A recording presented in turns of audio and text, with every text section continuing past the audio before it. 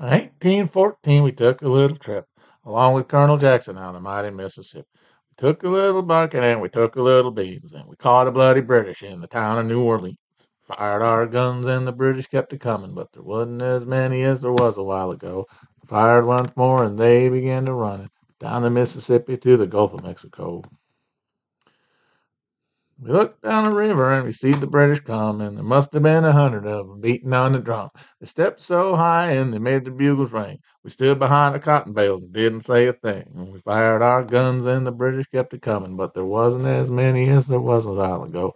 Fired once more and they began to run it, and down the Mississippi to the Gulf of Mexico.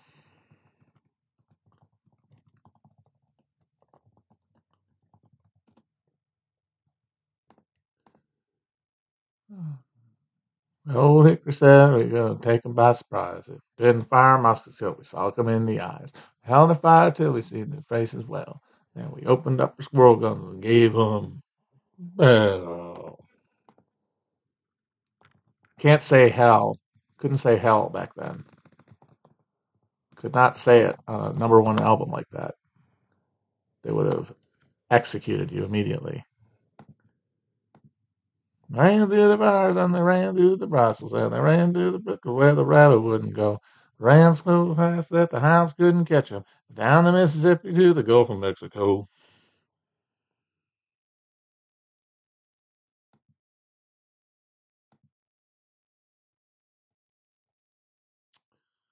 We fired our cannon till the barrel melted down, so we grabbed an alligator and we fought another round. We filled his head with cannonballs and powdered his behind, and when we touched the powder off, the gator lost his mind. Fired our guns till the British were coming, and there wasn't as many as there was a while ago. Fired once more, and they began to run it down the Mississippi to the Gulf of Mexico. It's happening, folks. The banks are failing. It's all beginning. The thing we've been waiting for. Oh, the glorious release from these gilded cages that we've constructed in our minds. No, I don't know. Probably not. They'll probably just bail it out. They learned their lesson from '08.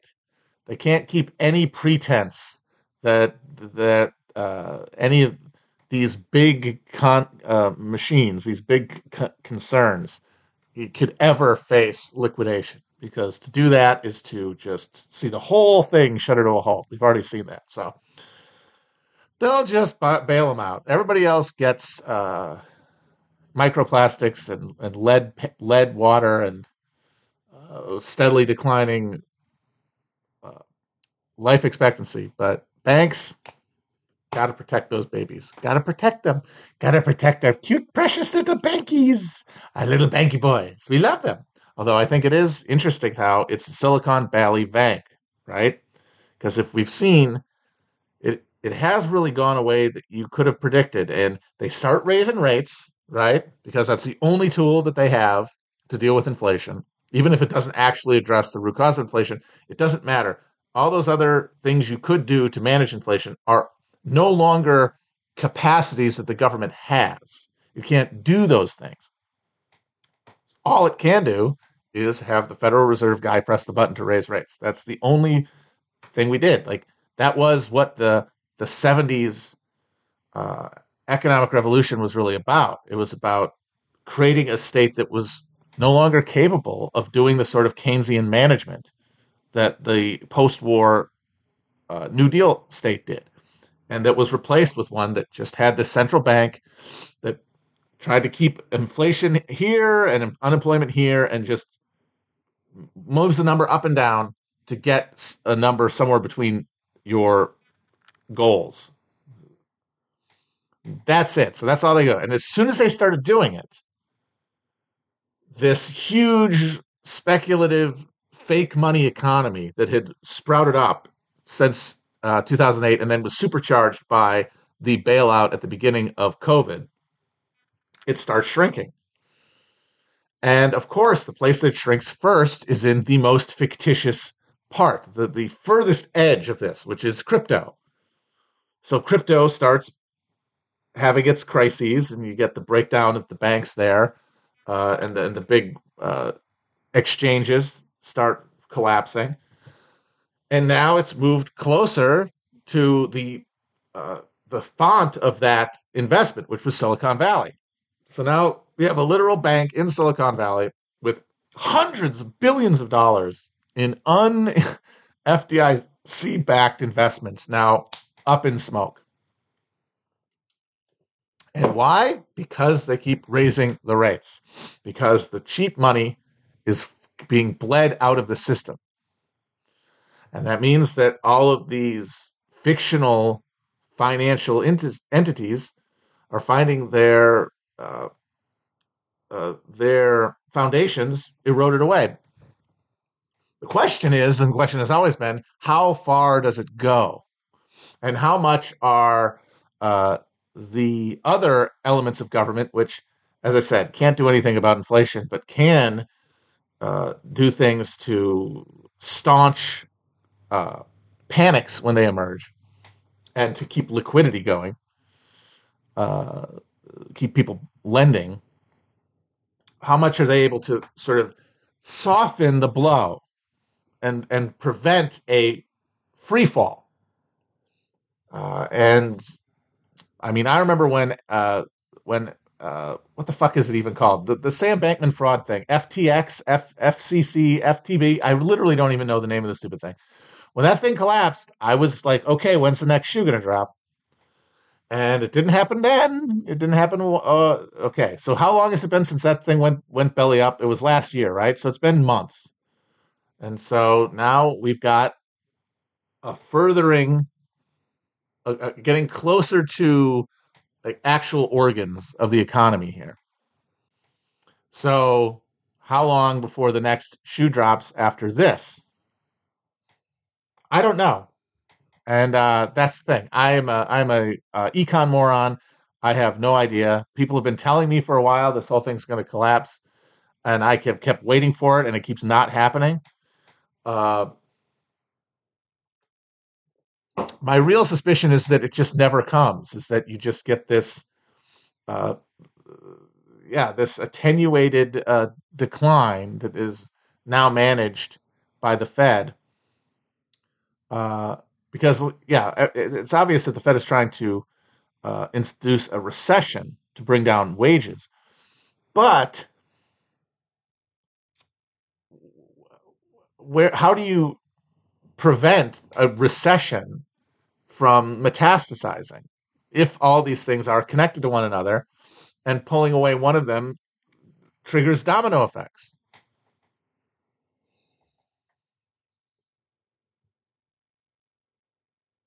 I don't know. Don't know. Uh, it would be very funny though if we get like a 29 style collapse of the economy, and then our FDR is second term Grover Cleveland Donald Trump with his insane vision of industrial autarky in America.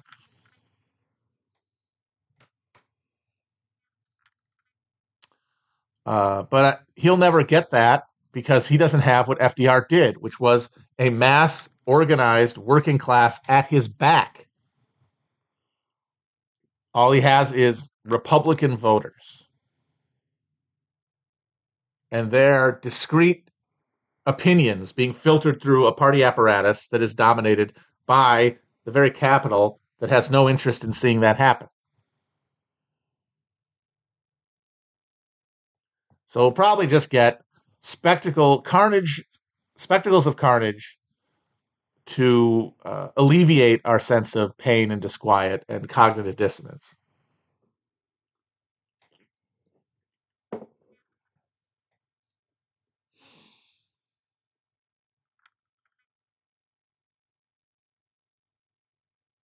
But yes, if we actually get MAGA communism out of it, I'll tip the cap, but I'm not holding my breath.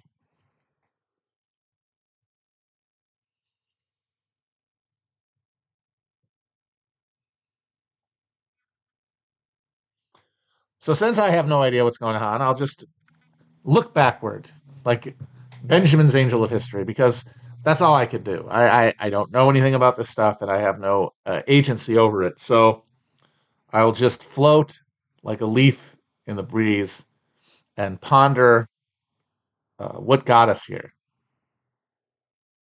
That's all I can do. That's all I ever have done. It's probably not enough uh, to stave off the worst, but it's enough to get me through the day. So I've been thinking about the apocalypse. Obviously, it's on everyone's mind. It's on everyone's lips, regardless of their political beliefs. The one thing that unifies everybody of any political persuasion is that something is going to bring about some horrifying reckoning. And they see the rough beast approaching, and they approach it like the blind man and the elephant. Everybody is describing some element of it through their own demographic profile, and they're evincing their revulsion at some externalized and sublimated component of their participation in this malfunctioning social machine, and then claiming that is what's going to bring it down. And everyone is describing some like real phenomenon. Some of them are totally epiphenomenal. Some of them are more central. But what matters is what they're really doing is expressing their desire, their religious yearning for a break, for a breach with the reality that we find ourselves in which we are uh, deracinated, spiritually deadened automatons, and where all we can do is hurl towards an annihilation, hurl towards death, a death that can bring no redemption, that can bring no reconciliation, because we are all eternally alone and separate. No matter what religious beliefs, we skin on top of that lived experience. That is the world that we live in, and we want to not live in that anymore. It is hell, and then death is the final annihilation, the casting into fire that the Jehovah's Witnesses talk about, because the Jehovah's Witnesses say you don't go to hell, you don't burn in hell. That's not right. They say you cast into the lake of fire. If you throw something in a fire, it doesn't burn forever. It burns up.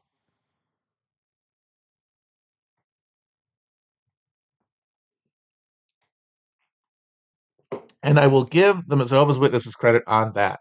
For the most part, their approach to biblical exegesis is very autistic and kind of funny, but that interpretation of hell, I think, is for a modern audience much more legible, and I think spiritually it makes more sense. The idea that your soul is going to be eternally burning, eternally anything, goes against the idea that God is eternal. You're not there alongside God, separated eternally. You are either reconciled with God, saved, or you are obliterated. Because God is all, then you are nothing. Now, I don't think that that's how it works, because I think that uh, straightening of the mandala that Western religion does is further away from the subjective reality of life, and the subjective phenomenon of death than previous cyclical models are. But if you're going to premise there's souls that are saved and souls that are damned, then the Jehovah's Witness vision of it, I think, is more theologically sound.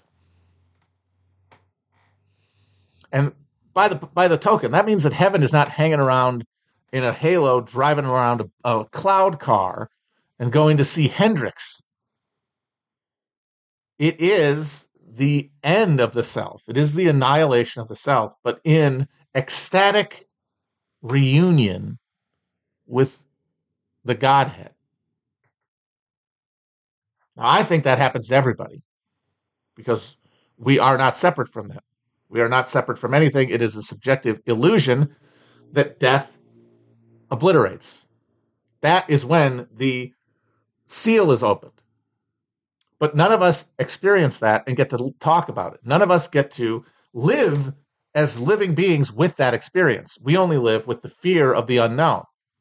And that is why we yearn for a collective opening, which is what apocalypse means. It is a revelation of something. It is a curtain being pulled back.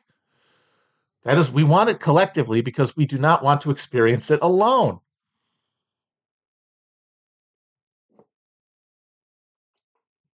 Because if we are alone with our sins. We are alone with our failures and our regrets and what we have done in our lives to harm others for our own narrow, illusory benefit. And without a figure like Christ to intercede on our behalf in that moment, then we will send ourselves away.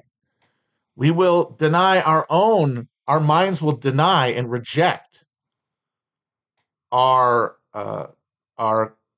relationship to God, because we will only have the memories of a life lived as an isolated individual, self-grasping, narcissistic, not through any of our own faults, but because that is the life that was bestowed to us by the system that we were born into.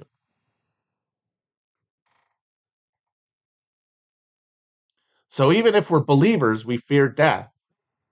But if it all happened at the same time, if the system fell apart and revealed us to each other as no longer strangers, then even if that was the end, it would be an ecstatic reunion rather than a despairing annihilation. That is what Christianity brought to the world stage. The idea that we could bring about a collective reunion with Christ, with the universe, with God. Well, this is the important part, being alive. We could make the kingdom of heaven on earth. All we imagine when we imagine, like, what is heaven like? We could live it as our lives on earth, and then when we die, there would literally be nothing to fear, because we would not have had a life of regrets and selfishness and violence and denial. We would have a life of communion and connection and fellow feeling and advancement. Our personal drive, our engine of libido would be hooked to a social mechanism that would reinforce our desires and resonate them across a community, rather than have this fundamental contradiction between our best interest as an individual and the best interests of people around us. Now, we can make families in the current order and align those things, but we cannot extend beyond the family. And psychos like Margaret Thatcher want to turn that into an eternal reality of human life, which is, of course, what you say when you are an archon of the devil. When you are hollowed out and filled with the profit motive, when you have surrendered your soul and replaced it with an algorithm. All of us are now cybernetic in that sense. We have this algorithm lodged within us. But we're not all demons. We're not all archons. We're still human beings. We do good and bad in our lives. We struggle to build a coherent self that allies self-interest with the interests of others, because that's the only way we can be comfortable. And that's the only way we can imagine ourselves dying without pain and fear. Because if we're in direct physical hostility with people around us, then death to us is always the shadow of being exterminated by someone else, literally, like run through with a sword or a machine gun, head cut off by ISIS, something like that. Some nemesis representing our imagined enemy among the rest of humanity will get us. If we're more comfortable, though, and we're successful, and we live in a society far from the edges of the violence of its maintenance, then we fear being alone with our actions. We feel being alone with what we have done. Either way, death is terrifying, and we are annihilating the earth because what we have built to accommodate that fear is a machine that doubles down and, in fact, consecrates the individual, personal, narrow Freudian understanding of like satisfaction and comfort and well-being as the only value, and then uses a technological, state, economic, military machine to perpetuate that.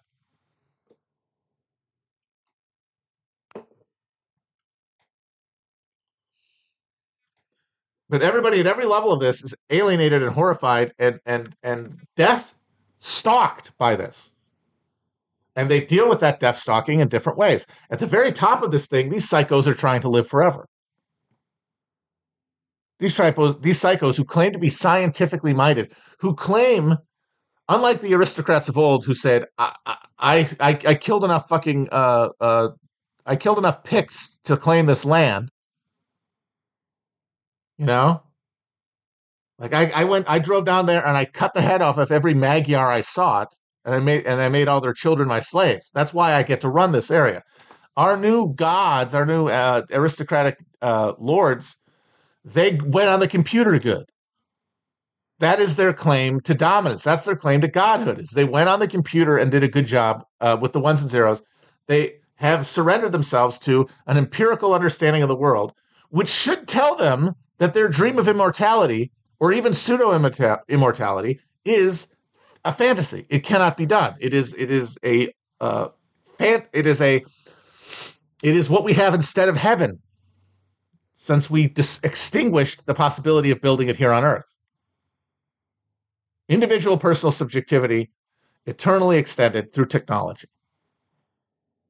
Because the only way we can imagine surrendering the self is towards annihilation, which is as good as hell. And thinking about it, even if I'm at the top of the pyramid, is hell. I hate to talk about this motherfucker, but look at Elon Musk. The guy, yes, he is partially doing everything he's doing because he knows that his scam at Tesla has a expiration date on it. I think that does motivate a lot of his actions in the last year, and you can make sense of a lot of his weird stuff through the prism of knowing that his entire bet was on self-driving cars and it failed. Now, look at this. This is a perfect example. This guy convinced himself, like all good con artists do, and then convinced the world that we can do self-driving cars, that technology exists to allow me that much closer to my eternal robot brain. Because self-driving cars is a necessary link in the chain that gets you to these guys' fantasized about singularity. And he has seen it fail. Now, what does he do? Does he say, oh, the foundation of my world, which was an understanding of the world that I thought was scientific, but was actually religious the whole time, which means I looked past every problem and I adhered to everything that validated my worldview, and I got the money and power to surround myself with people who would only reflect back to me what I already believed, and therefore destroyed the scientific basis of my world and replaced it entirely with a fucking pre-modern religious faith. I've seen it fail. And we know it's faith because we're confronted with that. He doubled down. Actually, the fault is wokeness on the social media. And I don't have enough engagements. And I don't have enough posts. All this is the fear of the reality of death encroaching upon him. Not like he's going to die in the next even 30 years. He's a very rich white male. The life expectancy is like 90 now. Georgetown in Washington, D.C. has a life expectancy in the 90s. By the way, across the Anacostia River in D.C., it is something, it's, I believe, below 50.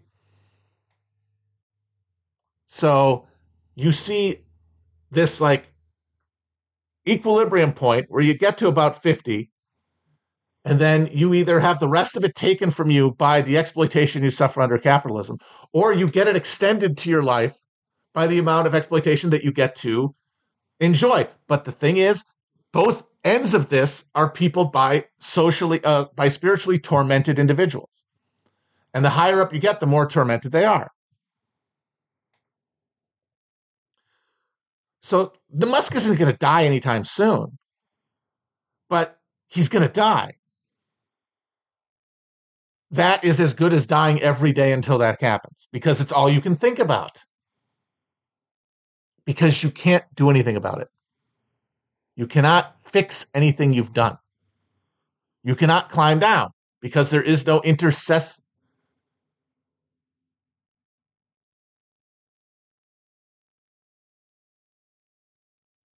Did my mic go out? Someone says that I'm muted. There's no one to intercede on your behalf, right? Because you live in a spiritual void. These guys all believe in God, but they call it the simulation because they need to get away from the concept of God, but they still have to gesture towards what they understand, which is that this world is obviously not everything.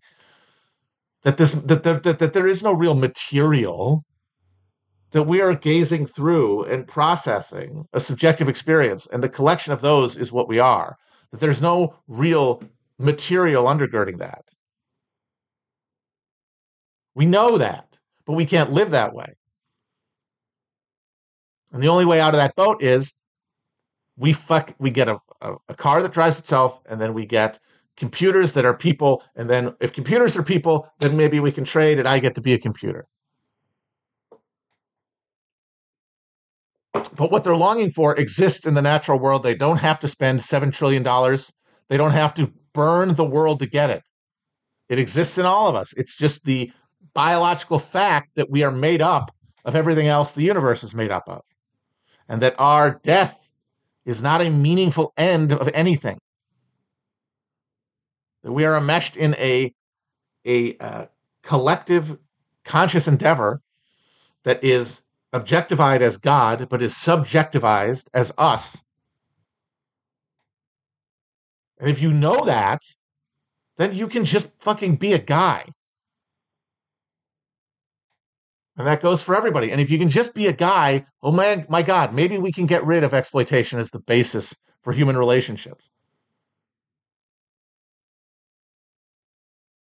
Maybe we can have a positive sum social world where what's good for me in the very narrowest sense is good for everybody else. That's not going to get rid of sin. That's not going to get rid of people being mean to each other and doing pathologies to one another.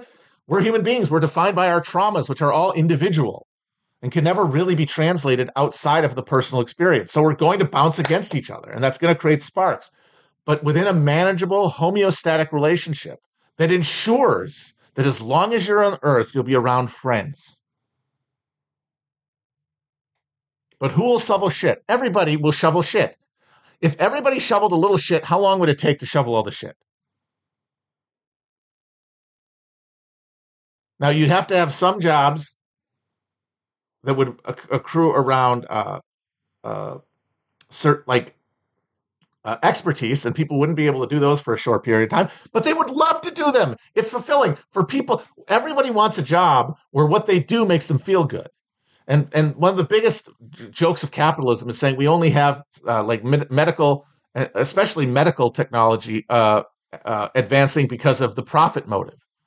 As though the people who really do medical research do it for profit. No, most people who have huge scientific breakthroughs make almost no money from it.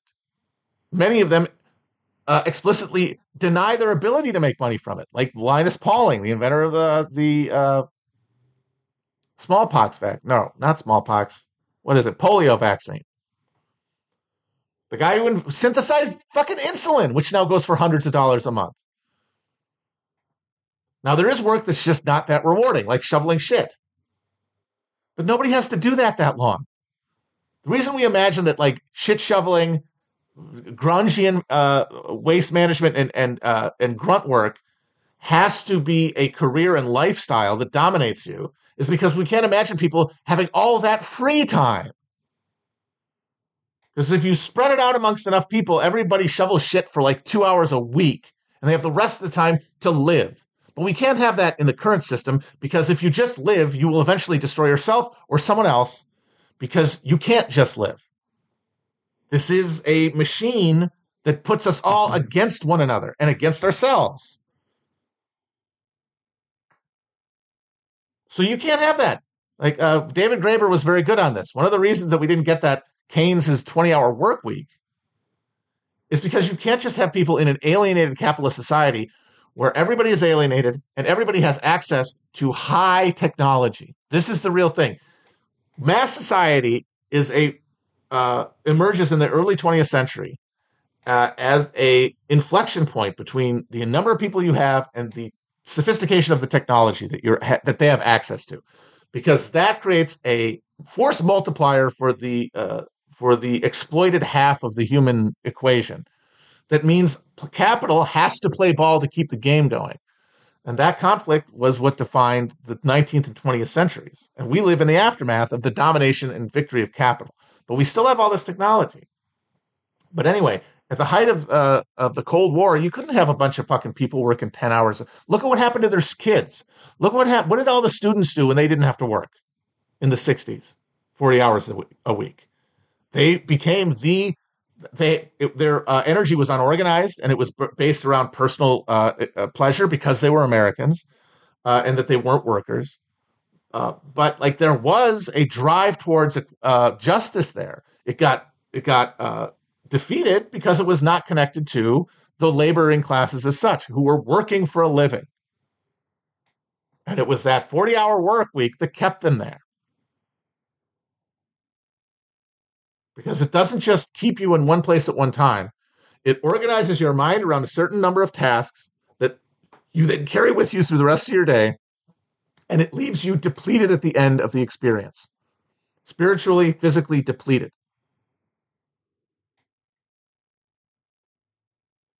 So you are not going to have the energy, the literal energy, to fight like someone who has more time on their hands does.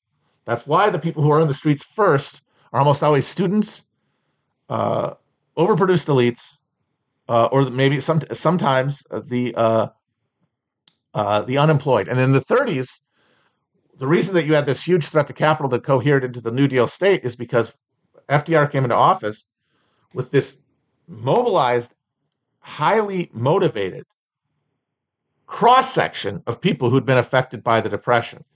Unemployed workers who now had time on their hands, but also unemployed intellectual workers, students also, and who they created structures to reinforce and express their power.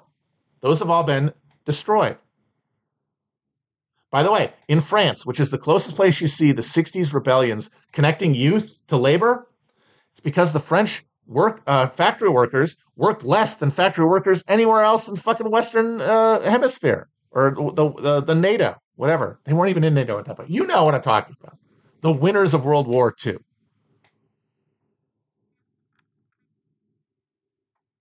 And there you see the response of the workers to the students' uprising is, we will in solidarity lay down our tools. Whereas in America, even if they did oppose the Vietnam War, like there is a myth that the working class supported the Vietnam War. They did not. If you look at polls, it's consistent throughout the war. The greatest support was in college-educated professionals. They always supported the war the most. Working class people were against Vietnam. But they did not regard the student response to it favorably. They were alienated from it to one degree or another. And you see that by the fact that they didn't fucking join hands at any point. And when that difference expressed itself in the political realm, you had the conflict of 1972 between the new Democratic Party of students and lifestyle liberals around McGovern and the old crudescent labor movement around Hubert Humphrey.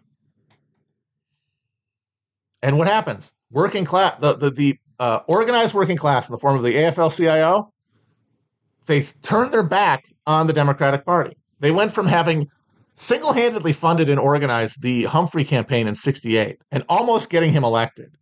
By the end of that campaign, the only money coming in for Humphrey was from the AFL-CIO and the Sargento frozen cheese family in Minnesota, who were like his pet local oligarchs, who he had a client relationship with.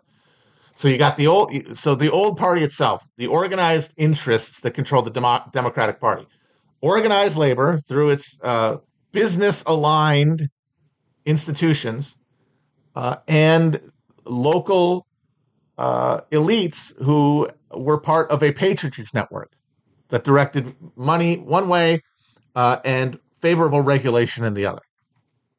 And they cut the throat of the McGovern campaign.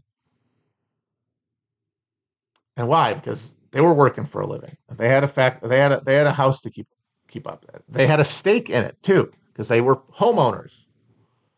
So all these things come together to strangle the hopes of a challenging capitalism once it gets into real terminal crisis, which starts in the 70s, and which we're still in.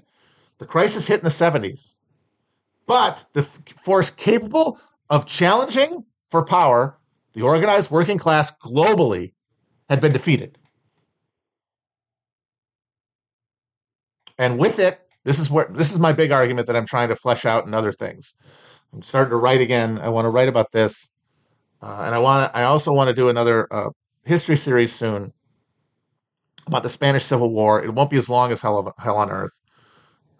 It'll be written like Hell on Earth was. I don't know if Chris and I are going to do it. It depends on whether he wants to do one again, because I know he did a lot more work on Hell on Earth, and he's tuckered out. So we'll see. But I'm going to start working on it soon. But the argument is that we had the Battle of Armageddon. We fought the Battle of Armageddon on Earth. When we think of the Battle of Armageddon as the final conflict between Christianity as an expression of our collective union, like the real divine truth that underlie every religious tradition. I'm sorry, they all spring from this reality. They're all attempts, culturally specific, geographically fixed, attempts to describe the truth of universal human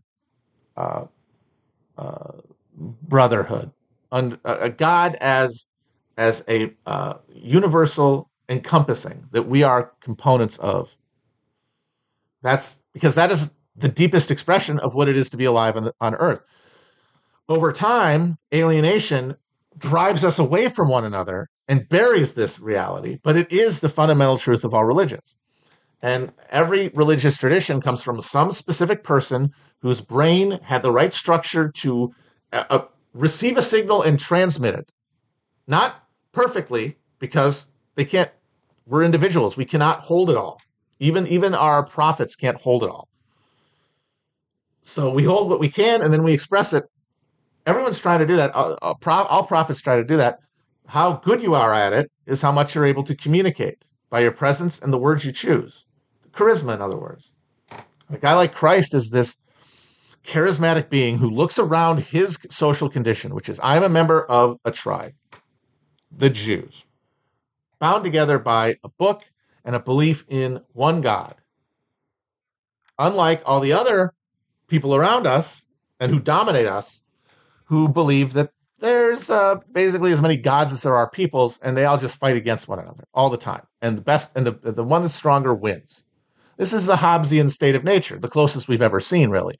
And it's expressed in, it's not a Hobbesian state of nature because it's actually a decline from a previous human model of interdependence and spiritual consciousness that declines over time as fixed agricultural society dominates. So you can't really call it a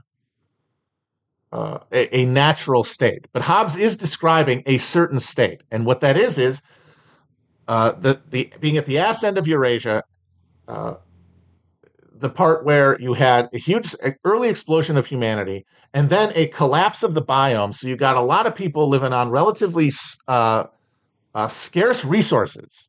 You're living in fucking river valleys surrounded by deserts, as opposed to the deeper, thicker concentrations of settled peoples farther to the southwest who live among verdant plenty, where you have the development of these overlying relatively cyclically stable political organs like empires, and you have a cyclical relationship to our the essential truth that we hold. We're all going to be living dominated under regimes of alienation. That cannot be helped by an individual, so therefore it must be lived with. And the way you live with it is you grasp that we are all part of one experience, and that whatever we're living in this life is some connection to what we had lived previously, and that our actions on this life will affect where we end up, but none of it is worth sweating because it's all one thing, and it will inevitably be knit together. And if it's inevitably knit together, then you really don't have to worry about anything, because why are we afraid of dying? We're afraid of an inevitable oblivion. No. Inevitable oblivion is experienced subjectively, because we can't experience death. It is experienced subjectively as reunion. So we don't have to sweat it. I'm shoveling shit in this life. Maybe I'll be riding a horse in the next life. And then when it's all over, we could all look back at what happened and laugh.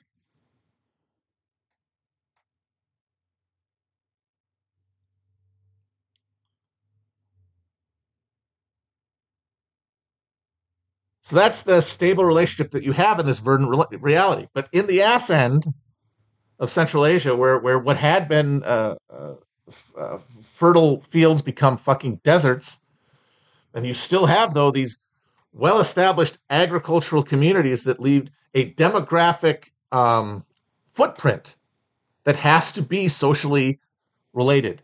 How is it socially related? By people gaining into tribes and then fighting it out until an empire is formed. It falls apart. The parts fight each other. And amongst these tribes, one of the most marginal established this written tradition around the idea of a transcendental God that they can be in constant communion with through cooperation with their fucking neighbors as one organ, in a way that these regimes of imperial dominion in the center do, which is to just reinforce these narrow parochial filial ties, individual families connected root-like to a central nerve and a social engine, but arrayed against each other. You have a social organism, but it finds itself by the time of Christ dominated by these fucking pagans, by the Romans who take the red and tooth and claw world of dominion as right over and stamp it across the entire area, and stamp the Jews with it too, because the Jews exist as a patron state to the Roman Empire, and as such are subject to it and are influenced by it. And it's experienced as like a cultural clash, but it is also an imposition of the Roman economic model. And Christ sees this, and how can he address his specific political reality? To tell the people, hey, the Messiah we keep talking about, that's me.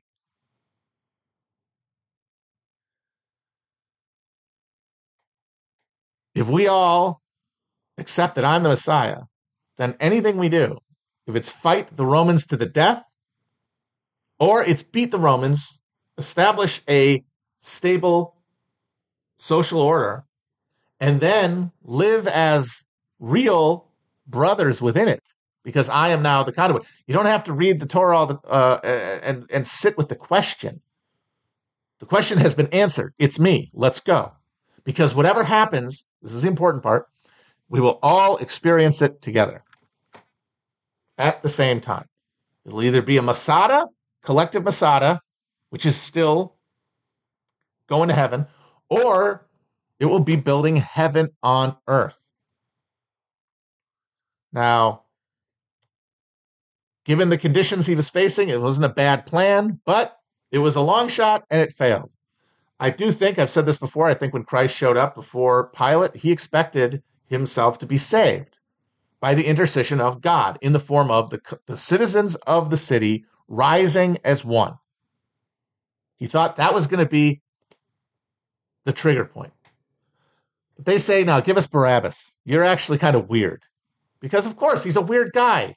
He's a weird guy talking to some weirdos.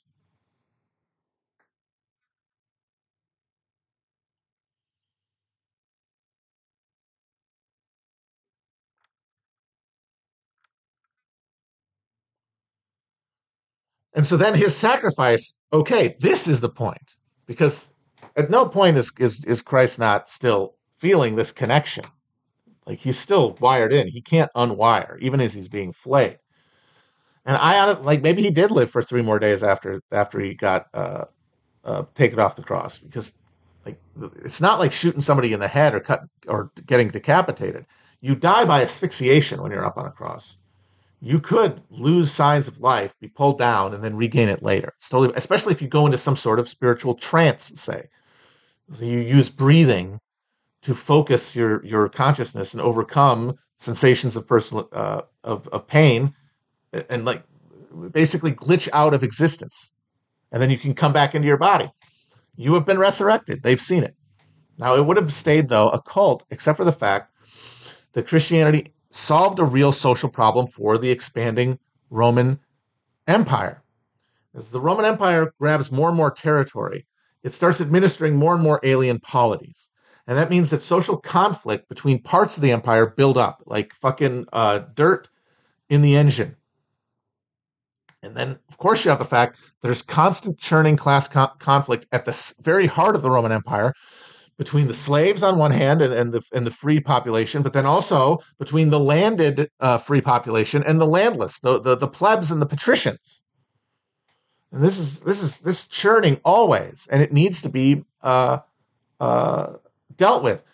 The Roman Empire for a while deals with it through expansion, like all empires do. It claims more and more territory and buys off social conflict while setting the stage for future conflict. It reaches a point of maximum expansion under Trajan and starts to retract. And you see these cyclical conflicts emerge at the heart of the Roman Empire. And it keeps falling and rising, really, but dynastically. The polity remains for a while because it was so long enduring. And it's hard to get rid of that thing overnight. That means that the regime's, the mandate of heaven, the regime's social legitimacy is every day undermined. How do you replace that? Christianity is essentially a software patch.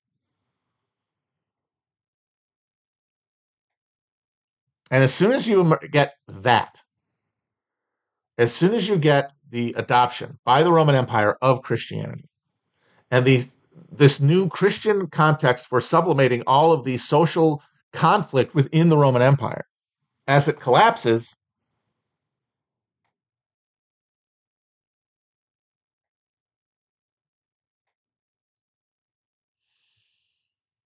then you need some new stanchions, some new social structures. And Christianity does the job, but not by promising, as Christ did, that we would all be redeemed on earth together.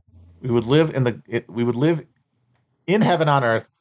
We would build it here, which was the promise of Christianity and why early Christians lived in common in a state of apocalyptic anticipation. Is this good enough? Is this good enough? Is this it? But they were, of course, competing with a structure that couldn't accommodate that, and they were obliterated. They were driven back into the social relations that dominated the empire. And then the empire takes that message and says, there is this land, but it is not here, and it will not be experienced by all of us at once. Well, maybe, we'll see. It might happen, but we're not really working towards it so much as waiting for it. And in the meantime, you got to do what you got to do. But we'll all be brought together at the end, because early Christianity and into the Middle Ages, we really don't get this reversed until modern evangelical Christianity emerges, which is really self-worship by that point. It's understood that you don't go to heaven when you die. You are resurrected at the end time, judged and then brought into the bosom of Christ if you follow the rules. So it is apology. It is a promise of social harmony, but on the installment plan, you're going to have to trust us. And their ability to wield that is determined by their ability to build social legitimacy, which they do, because when the Roman Empire, even as the Roman Empire is collapsing, Christianity has built such strong structures of social reproduction around in the church that it survives. And it structures the new regimes of control that come up. So when anarchy is allayed by the establishment of feudalism from these Germanic warlords, basically doing a protection racket on Roman merchants, you have the church to sanctify the entire process and to say, look, we had chaos, now we have order, and it is them to thank. We have priests who will say that. And you've basically just reconsecrated the old Hobbesian pre-Christian social world because you're fighting against each other immediately.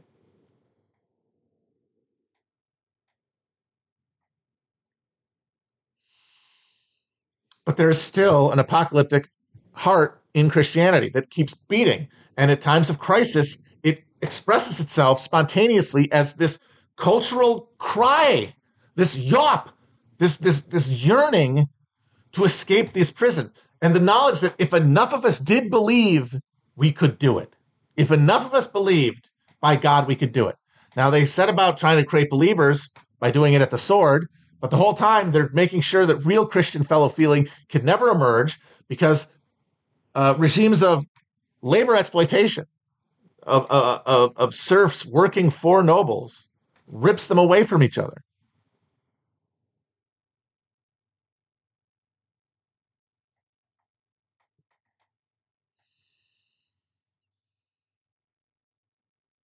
So nobody's really working towards Christ. They're working towards themselves already.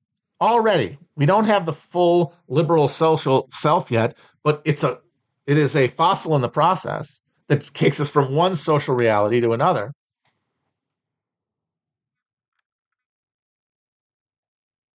And of course, now the Jews are along, the people who created this fucking thing, and who, because they keep the tribe together, they're able to keep the written heart of the thing alive and beating and extend it outward. They become the vent. These are the people responsible. This is why we're not happy. This is why we don't all have Christian institutions, really. This is why we don't have heaven on earth and they're suffering. It's because the fucking Jews. Even though what they're doing is trying to preserve what they'd had, which the pagans who got converted to Christianity had never had. And there's an interesting reading of the book of Revelation, which is the evangelical Christians' favorite fucking book of the Bible. Ever since the millennium, it's been the one they focus on. The Left Behind series, all that stuff, is actually written by a Jewish Christian, as a warning about what would happen if the religion got consumed by the new influx of former pagan Christians who didn't have a social rooting in Judaism. What would they do to the church? That's why they needed Armageddon to happen as soon as possible to stop that from happening. And so the very people that John of Patmos was worried about are now the people who are most fetishistically devoted to carrying out the book of Revelation. They are the fucking pagans who never had the Judeo-Christian thing is bullshit because Judaism, it gives birth to the Christian tradition, but it is also defined by its rupture with it. So you're saying nothing by saying Judeo-Christian. Christian is the pagan world of red in tooth and claw. By this sign of the sword I conquer. God gives me favor, not because I am a member of a group that has obligations to one another, not that I have carried out his will and fulfilled his commands of me, but because I fucking won the fight. With this new Christian notion that there's a heaven somewhere, that believing in Christ will get you there. And it's divorced from the social reality, but the social reality that caused early Christians to start appearing among the pagans, among the slaves, and among the guilty nobles and merchants who were stuck between the two. Merchants first of all. Always merchants first of all. The ones stuck between the land and the palace.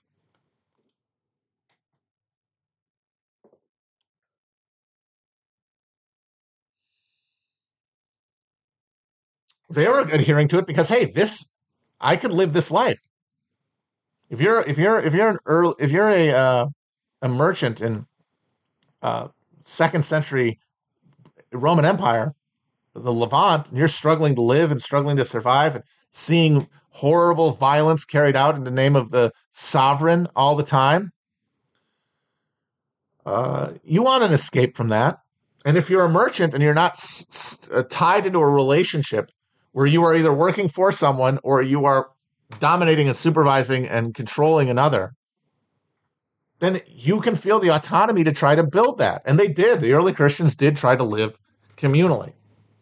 But it was not possible competing with self-interest because it is a superior survival machine. But the thing is, we're all on this earth together. We can all fucking cooperate. We can put our heads together. It is not a survival question if we recognize it as such, which is easier to fucking say when you live among plenty, when you live in superabundance, which you don't have where these religions emerge. So when the apocalyptic vision comes to Christianity, as it does at the turn of the millennium, as it does in the 1500s, when the Reformation occurs, it is this swelling yearning to align our understanding, our social understanding, our emotional understanding of what Christ is with the world that we find ourselves living in. And that is all the millenary movements. The Anabaptists, the fucking Hussites, they're all powered by this. But they can only be expressed through social structures, which are dominated by the owning class. So it all gets institutionally captured. And if there's a rebellion to go along with it, it's put down bloodily. And it's eventually extinguished around the 1700s. And that God dies. The God who's going to bring us all together in a supernatural reunion, in a huge God just showing up one day and giving everybody a big hug. Like that as a imagined social reality. Like a horizon that we describe to ourselves, imagine in our minds, depict in our art, and reflect back to us aesthetically.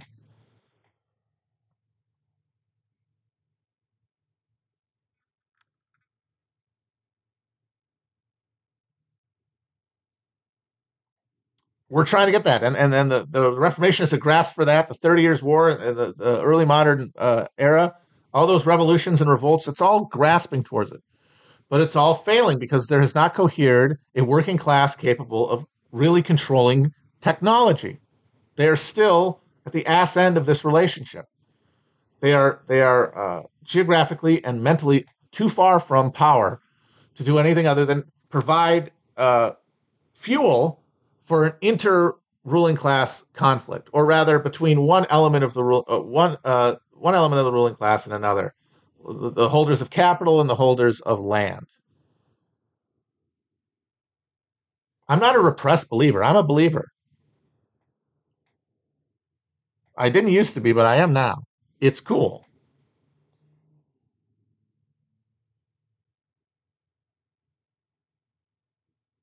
But that dies, and it's replaced by this collective materialism. We think we still have Christianity, but we really don't. We have this Enlightenment conception that suffuses everything, and which, by the way, the fact that it suffuses everything is exactly what makes all the morons who want to erase the Enlightenment so tedious. They don't realize time moves in one direction and that it builds social realities in one direction. And once you've gotten to that level of abstraction, you can't go back unless you have a complete collapse of social conditions and a wiping away of the board. Now, that is what reactionaries want because they want to die in battle. Like there's two types of people under capitalism at the top, and they're religions, their worldviews, they might have different vocabularies given time or place, but undergirding them is a central difference. One group wants to die in battle, and the other group wants to die in their bed. One group wants to be annihilated in righteous combat with a foe. The other group wants to be surrounded by loved ones and told that they were a good person.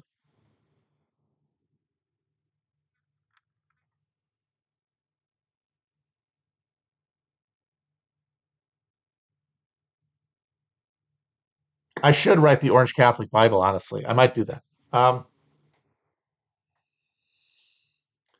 But the urge doesn't go anywhere. Christianity is now captured by the ruling power. Christianity means rule by an elite, because we have to rule in order to decide who goes to heaven and who goes to hell and all this bullshit. It's all packed up in the church they've built, and they own it completely. Because there's no more social reproduction of it, because the relationship between the peasantry, the land-based people, and their local religious authority has been annihilated one way or the other. It's been alienated. People have been pulled up, tore out, thrown into the cities where they don't have that relationship. So they cannot reproduce God in a religious sense. But because they are the bottom half, they can imagine it in a physical sense. Like, oh, we can have heaven on earth. Not because Jesus is going to show up, but because we are going to overthrow those who rule us and then treat each other the way we want to be treated, which we've learned from the experience of being mutually exploited. And so the continuation of Christianity as it unfolds in an attempt to deal with the increasing technological regime of accumulation that overawes life on the planet,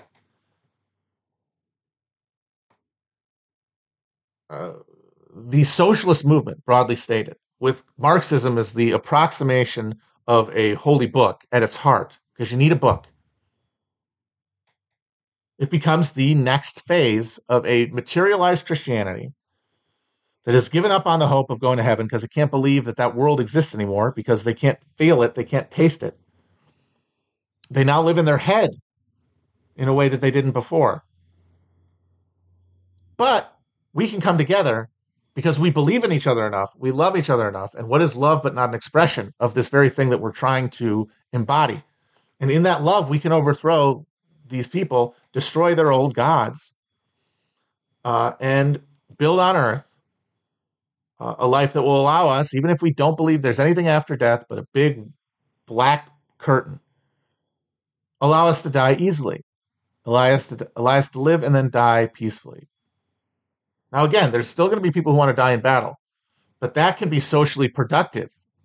That urge can be sublimated into something productive if you're surrounded by a positive social feedback loop. And so that is how you get a society where you've knitted together all these seemingly deep, like, this is human nature contradictions. You can knit them all together, but only if you collectively, as a working class, seize control of this machinery. And the 20th century, and the 19th and 20th century, from 1789, yes, 1789 to 1945 is Armageddon. It is a series of battles between Christianity, which is actually Satanism, the worship of the self, against Christianity, the socially embedded religious tradition coming from the bottom. No, some people say 91, not 91, because as soon as the Yanks get the bomb, the war is over. It's just a question of how long it will take for the armistice to be signed. And it took until 1991. But as soon as the Yankees have the nukes, it's over, because this is a real battle. This is not a war of positions. I think this is how you have to understand this. This is a life and death, blood fight. This is a literal holy war.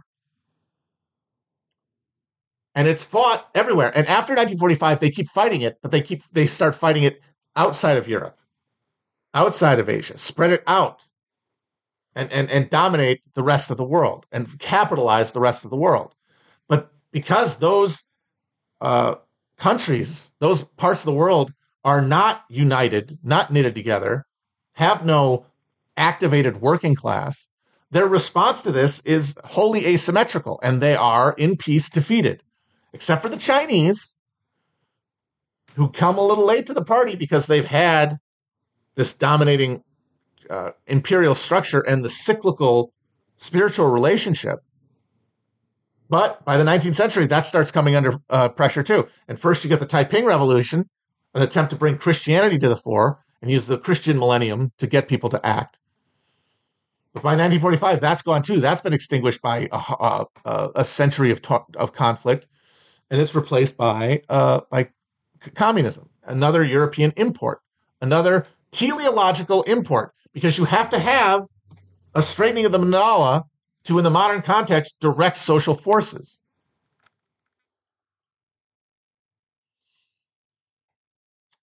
But the late 19th and early 20th century is when the real battle begins, because you have organized working class in the cities of the West, politically expressive, mobilized to one degree or another, on the shop floor, at the ballot box, and on the military parade ground to one degree or another throughout Western Europe and the United States.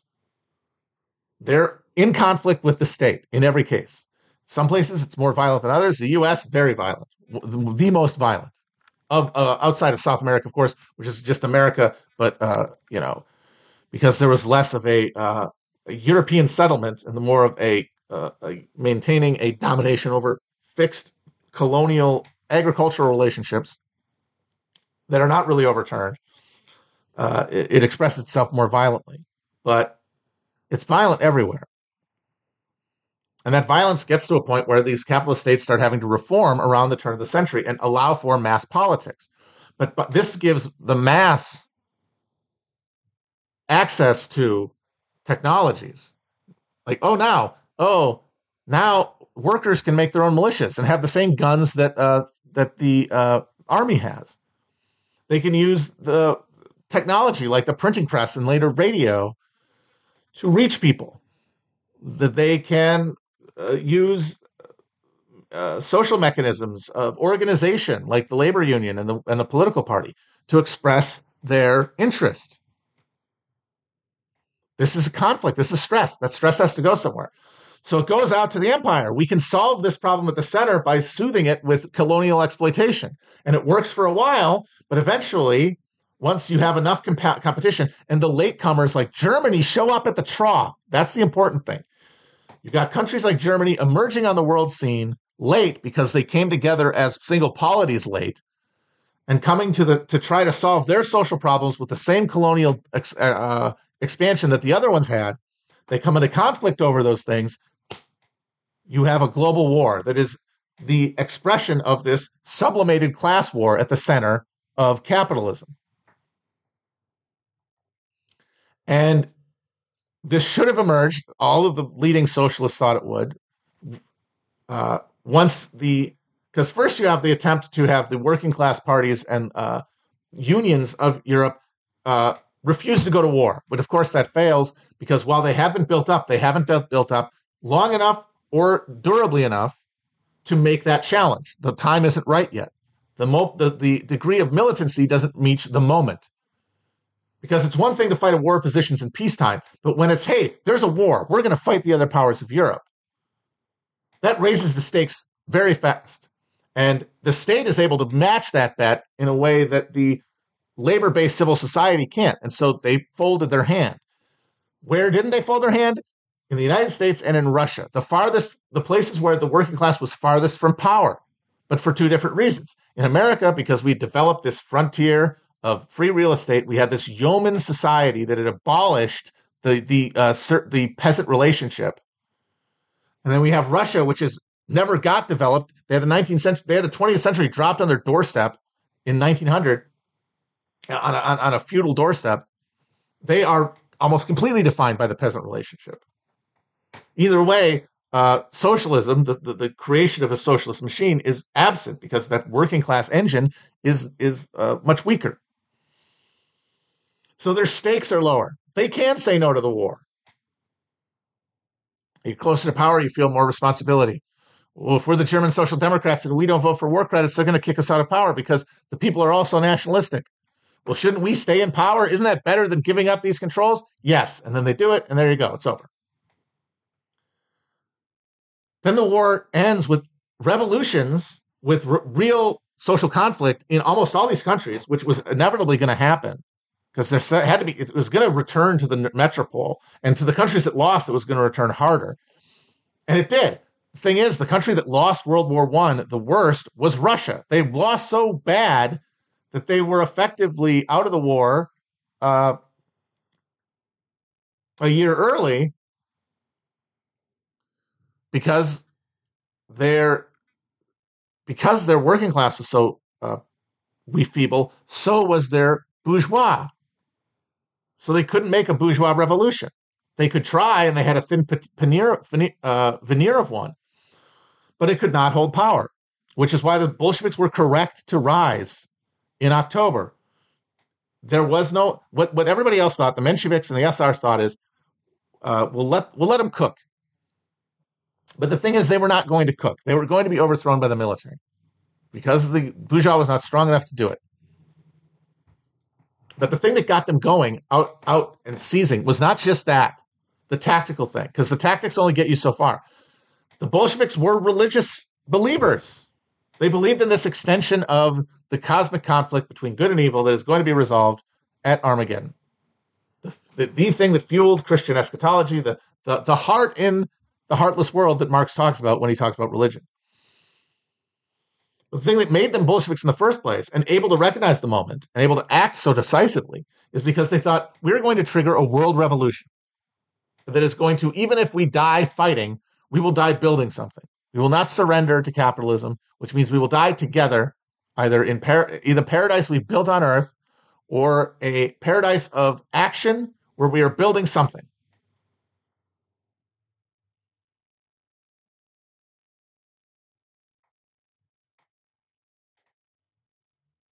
Marx is Luther, Soc-Dems as Lutherans, Bolsheviks as Calvinists, anarchists as Anabaptists.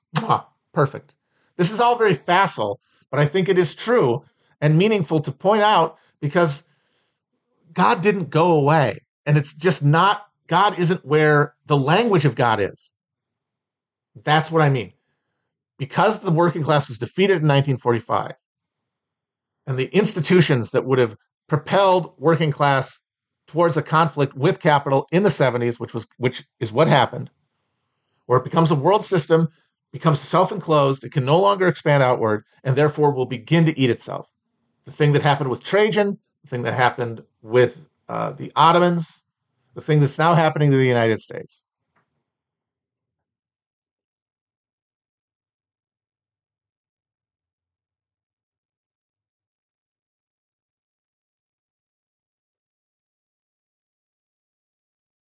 And we had institutions that could articulate a social vision of apocalypse to go with the religious fire and brimstone nihilistic fantasy of oblivion that Christians believe in.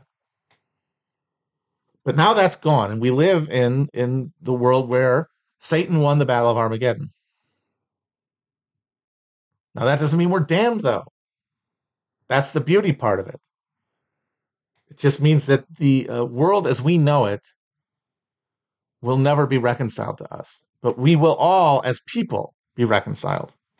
Maybe I'll talk about this next week, but this is the gist of what I'm trying to talk about. I want to get this across. Oy. Stay free, people. Bye.